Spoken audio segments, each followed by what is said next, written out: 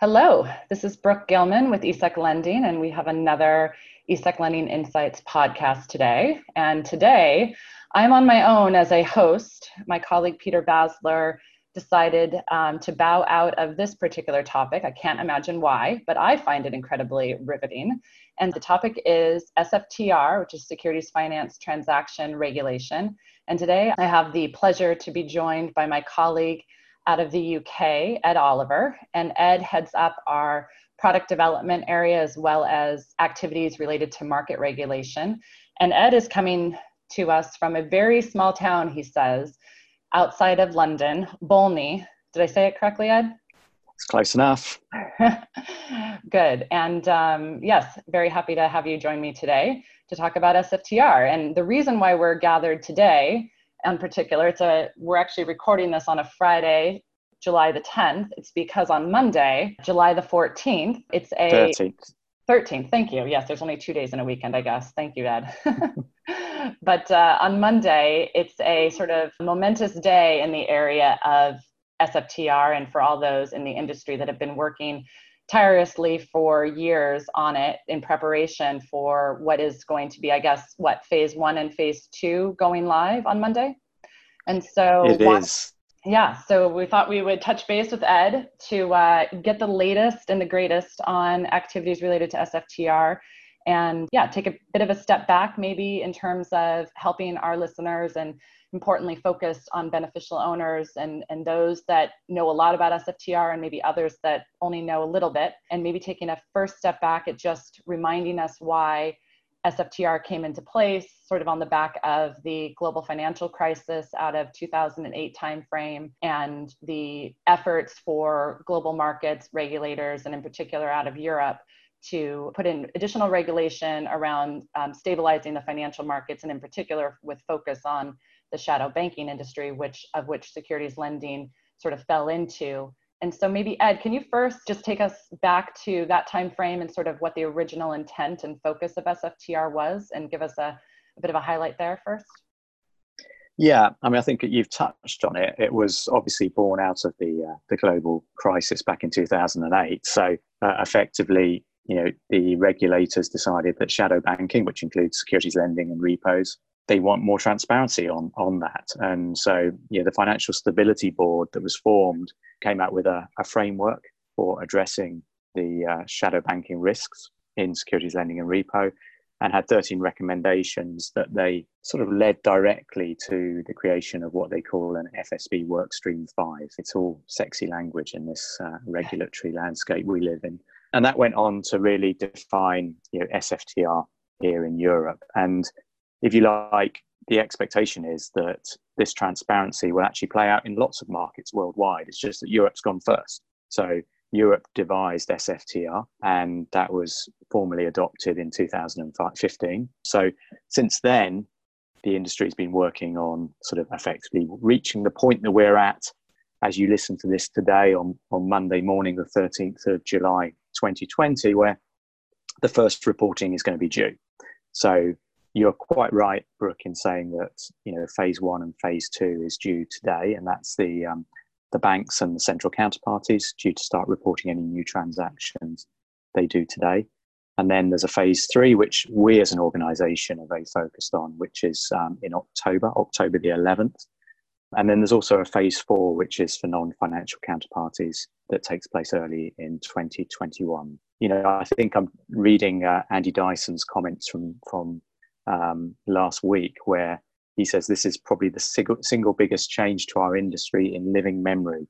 And he's been around longer than I have, so he should know. But, I think it's a fair comment to say that we have never seen sort of one of these big technical data builds like this ever before. So it's a big day.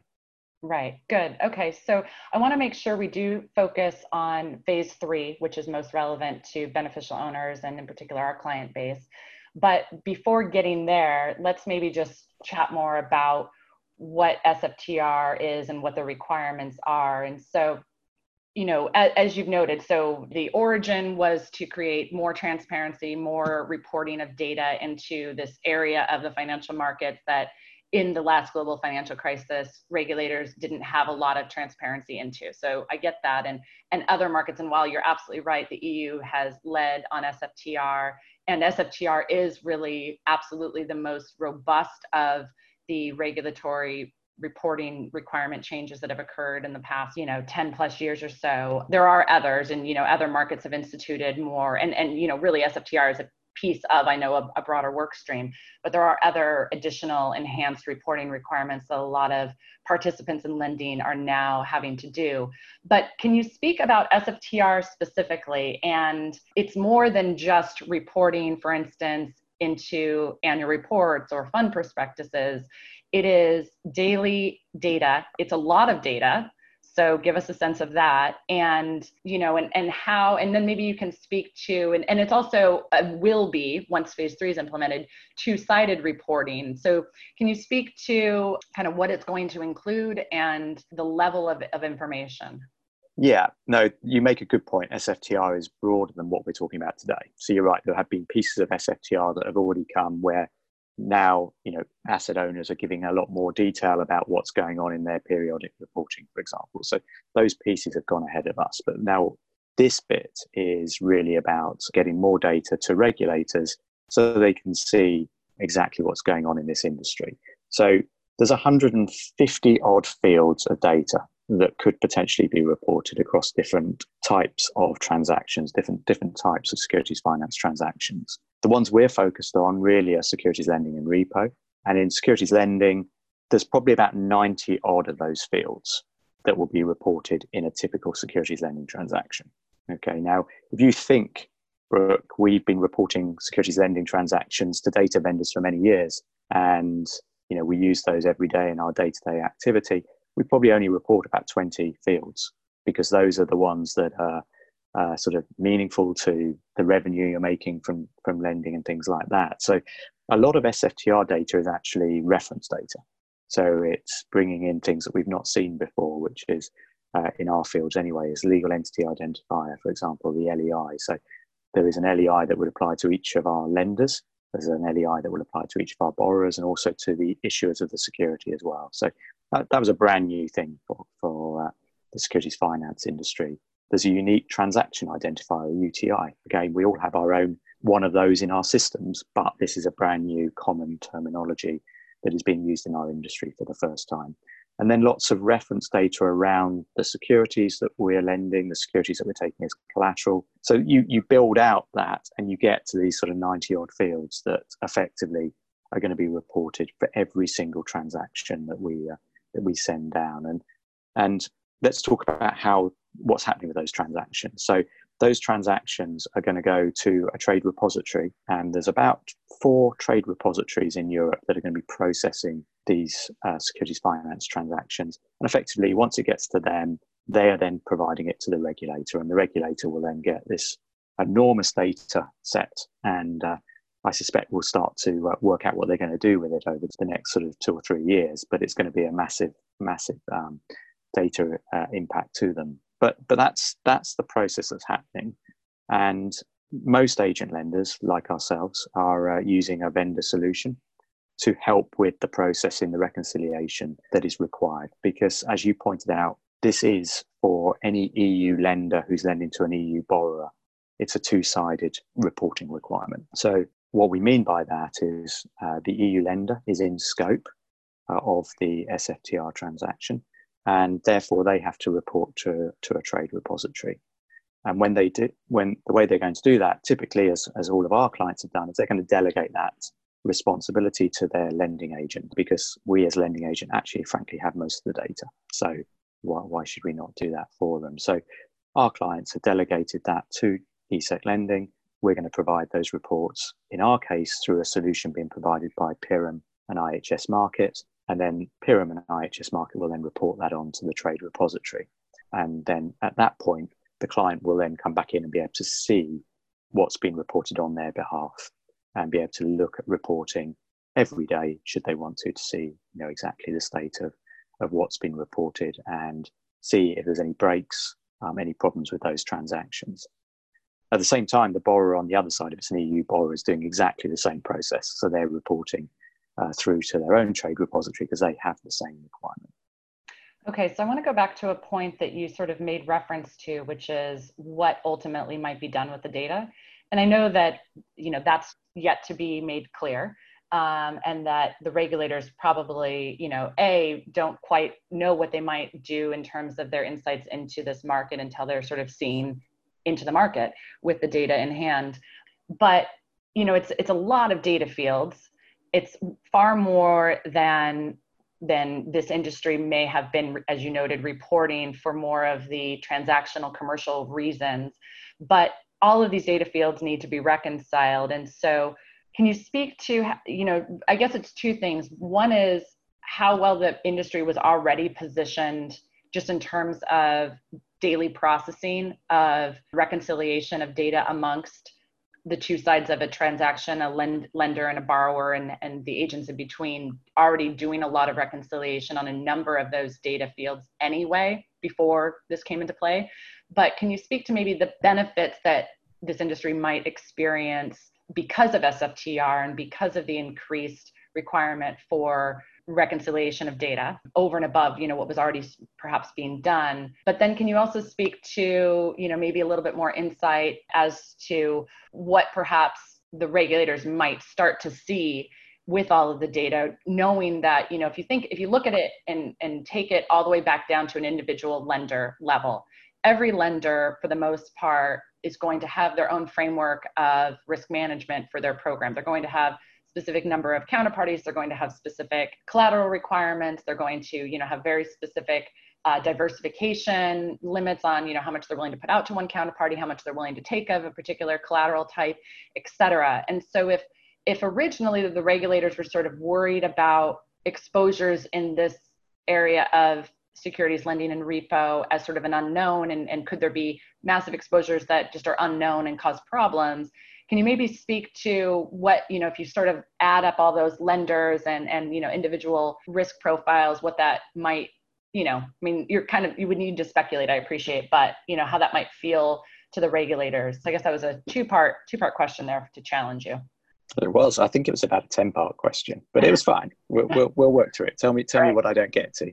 So, okay. So let's first of all look at what happens today in terms of reconciliation. And one of the reasons why SFTs, securities finance transactions, are probably slightly better placed than the rules that went before this. And when I'm talking about rules that went before this, I'm talking about EMIR, where in Europe people had to start reporting their derivative activity. For derivatives, there really wasn't a reconciliation background. So it was brand new. And on day one, it was a bit of a horrible mess. And it took quite a while to work through that. Now, we actually have the advantage that we've been using reconciliation tools in securities finance for many years.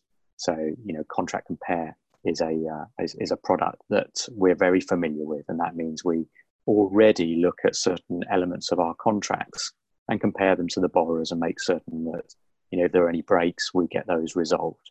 So that does happen. Now, that is really a way to improve your process around month end when you start to do your billing, because if you've cleared up your contracts intra-month, then your billing should be right at month end. So you don't quite have the same sort of pressure as you're going to have under SFTR, where if there's a new loan today, I'm going to report that to a trade repository by close of business tomorrow. So if there's breaks, this is going to become a much more of an intraday process for everybody. You really want to be able to reconcile and sort breaks out before they get to the trade repository. Once it gets to the trade repository, then you've got to kind of rework your transaction, and that becomes a little bit more painful, and both parties need to make certain they're doing things at the same time to make certain it's clean. So trying to do it intraday on trade date will be most people's aim, and that's going to provide, as you can imagine, quite a few new challenges. So although we've got a reconciliation background, this is slightly different. Now, the other thing you said was that all the fields are going to require reconciling, which is not actually strictly correct. There are, in those 90 fields, some of those fields don't need to reconcile at all, don't need to match, don't need to reconcile. And then there are other fields that do, but they're actually being phased in over the course of sort of 2 or 3 years. So in October, when the two-sided reporting starts, because you've got both the lender and the borrower at that point reporting, there will be around 30 fields that will be required to match, okay, for day one. And the thing that we're aware of, and part of the work that's been done in the industry and the working groups that have been sort of together for about the last 2.5 years, is working through those data fields and trying to figure out, okay, are we good on understanding what that data field actually is? So in most cases, I think we are, and that's all good. And in most cases, those fields will match. But there are certain elements to the ESMA guidance on SFTR where they require reference data to be very, very similar, and you have to operate and provide data within certain tolerances in order for it to match. Now, on things like pricing, foreign exchange rates, etc., people use different reference data. So there's going to be differences there, and the tolerances are going to be very tight. So there's definitely going to be breaks on day one in October. That's something that if you ask, what should we be talking to clients about between now and then? One of the things we need to make them aware of is it's not going to be perfect when you see your first report, when you go in and log into your trade repository. There's going to be breaks. So that's the first message. And breaks isn't necessarily a bad thing. Really, what we're saying is you should be looking also at the benchmarking that's being provided by the trade repository about typical levels of breaks in the industry. If you've got 80% breaks on a certain data field and the typical industry level is 5%, then that would be something that you'd want to be concerned about. So I think another thing that we're going to spend a lot of time on over the next 3 months is making clients aware of the matching fields that they should really be focused on, and where they may start to see breaks and where they may not. So I think there's a bit of an education process that's going to happen. And that would be the way, though, that I would suggest that clients start to think about, how do I look at this data in October when I'm starting to get access to it? And how do I figure out whether something's important to me and whether it's not? So and even though I asked you to address then as another topic, which was sort of the view that regulators might have on this data and the risks in this market, let's table that and put that back to the side for a moment, because what you're talking about right now is, again, come October, it will be then the requirement that EU-based lending participants, beneficial owners in the market, have the requirement to report. They can delegate that to someone. Often most will do, and all of ours are delegating to ourselves as an agent to then report through to the trade repository. But what you're talking about right now is those EU beneficial owner lending clients will then need to, their involvement, assuming that they've delegated to an agent like ourselves, is that they then will need to have oversight on the outputs coming out of the trade repository, and will have to do certain checks. So that's what you're speaking to right now, correct? Absolutely. Yeah. Although they're delegating, it is still their responsibility. Right. So they do need to check that the reporting is being done as accurately as possible. And we haven't specifically said this, even though I know it's been said probably many times over the past number of years, but just again, the relevance, if we have a global group of beneficial owners listening to this podcast, this is relevant in terms of their own need to report as a lender. It's only relevant to EU lenders. For other beneficial owners globally participating in the market, what they should care about is just having an awareness of this. And if they're transacting with European-based borrowers as counterparts and lending a repo, then understanding that the agent then needs to be sending data to ultimately match with that counterpart on those transactions, but they're not specifically required to do so. Is that correct? Yeah, so they definitely don't have to report. If you're outside the EU, you have no need to report. So that's important. But if you're transacting with an EU borrower, it's important that you understand that EU borrower is doing some reporting on that transaction. There's a lot of one-sided reporting that's going to be taking place. So for non-EU, so the only two-sided reporting is EU lenders to EU borrowers. For any global beneficial owners outside of the EU trading with an EU borrower, it will be one-sided reporting that the EU borrower has to report. But agents should care about making sure that the data is good with that EU counterpart, just in terms of, supporting that counterpart properly. Is that a fair summary? And I think if you think about what we've been doing in the last few weeks running up to this 13th of July date, it's been all about proactively making certain that the borrowers have everything they need to be able to report their side of any new transaction we do on the 13th of July. And one other area that's I think is sort of mind-blowing, if you will, when you think about our industry. So I'll put it in context of mind-blowing about our industry is that, you've noted a lot of time spent by a lot of market participants. It's been 5 years in terms of like sort of operational readiness in the making. I know that you, through your role with ISLA and work on sort of the subcommittee around SFTR, have been heavily involved, as have others in the industry, and spending lots of time and lots of hours. Sort of makes you wonder what you're going to do. I mean, you guys probably have such a bond. How are you going to function without all of your SFTR cohorts in the industry after all is said and done? But this has also created sort of another pretty substantial area of service vendors, either existing that have added additional services or even new vendors that have sort of come into our industry. Because, I mean, this has really created a massive amount of support in terms of, again, service vendors that are required to do this for a lot of folks. I mean, maybe not required, but a lot of people are choosing to use vendors. Can you maybe just speak to that for a moment and the change that it's brought? Yeah, and I think that's right. The vendors that we're working with are typically those that have already been involved in this industry, already process a lot of data for participants. So they have that familiarity, which is great. And this is a product they've been able to add on. So, in our case, one of the reasons we chose the vendors we chose was because we already share a lot of data with them already. So it just made sense to do so. But obviously as we've discussed, there's a lot of additional data that we're now having to put in. I think the vendor that's new, this is the trade repository. We've never had to report to a trade repository before. And so that's a new vendor relationship for us. But generally, I think the way I would look at vendor solutions for SFTR is this is a product and a requirement that is an expense over and above everything else we do. There's no revenue attached to getting SFTR right. You could argue if we get it wrong, that you're probably going to lose some revenue if you don't get it. If you get it wrong. But the point of the matter is, this is a huge cost that the industry effectively is sucking up, because we have to do it and we have to get that reporting right in order to be able to ensure that regulators are totally comfortable with what we're doing, and to make certain that, as we said before, it's the client's responsibility to report. So we need to get this right so the client has confidence in what we're doing as lending agents. So this has been a massive project. We've put a lot of time and energy into it, and you multiply that out amongst the banks and the other lending agents in this industry. You look at the vendor solutions, the amount of resources they've put into it. It's certainly, if you think about the ISLA working groups that we've been involved with, and you're right, I will actually miss them. Although I think we're going to carry on meeting, and there'll be, there's going to be an SFTR 2.0 at some point. Oh, good.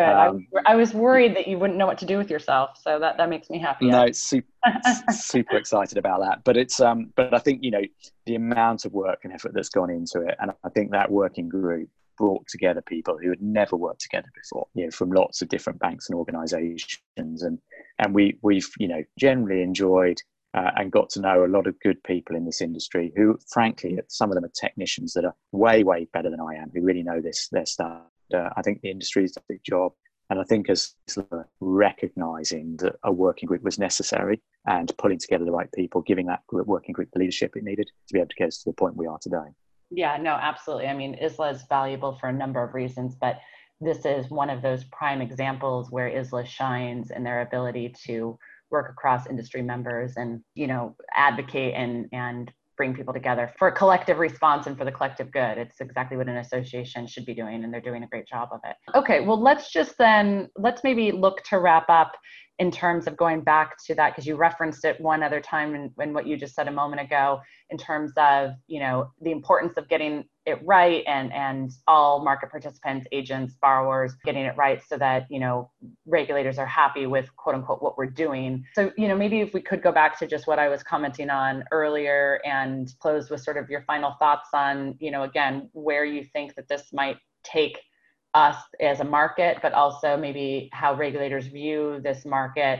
What the term shadow banking, it's one of those, it makes you think that people are lurking in the shadows, and that's obviously, doesn't feel like a positive term. Does this mean that this industry will no longer be in the shadows now that SFTR will really be shining the light on all of the data and all of the inner workings and bring a tremendous amount of transparency. Yeah, you've used all of the light and shadow analogies that I could possibly have picked up on there. So you've not left me with one I can use. But yes, I think you're right. We're busting out of the shadows, right? So the fact is, yes, there will be data from from Monday. There's going to be data coming in from the borrowers. From October, there'll be data coming in from the lenders. And I think when we've been in discussions with regulators, they're not expecting it to be perfect on day one. Okay, what they want to see is make certain that the reporting pipes are working, some activities being reported. And over time, clearly, the level of reporting, the level of matching will improve. It's exactly what we saw with EMEA, which was, day one, as I said, it was a bit of a mess. Over time, it got better, and that's what the regulators were looking for. And, ultimately, for people who don't get it right down the road in 2 or 3 years' time, perhaps there'll be penalties associated with it. But what they'll be looking for over the course of the next few months is that, the reporting is taking place and that, the data is coming through. And then over time, you can expect them to focus a little bit more on specific data fields and making certain that the levels of matching are where they should be. So I think, that's important.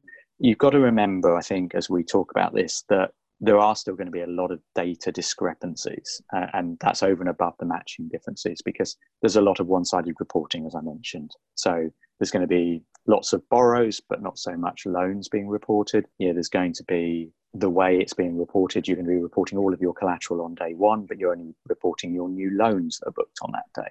So you might have $1 million worth of loans on day one, but you might already have $300 million worth of collateral in your book and you're reporting your whole book. So there's going to be discrepancies until in a few months, maybe even a year or two, that the sort of loan book matches up to the collateral book. And then you perhaps get a truer picture. But again, you may only get that truer picture for EU lenders lending to EU borrowers. So how the regulators work through that will be very interesting. But whatever happens, they're going to have a lot more data on our industry than they've ever seen. And so, whether that is sufficient to shine a light on us and give them some comfort that actually, this isn't necessarily the bad shadow banking, but it's an area of financial industry that does do good things. It does provide liquidity to markets, and they will then have a sense that actually there aren't any things hidden in here that I should be worried about.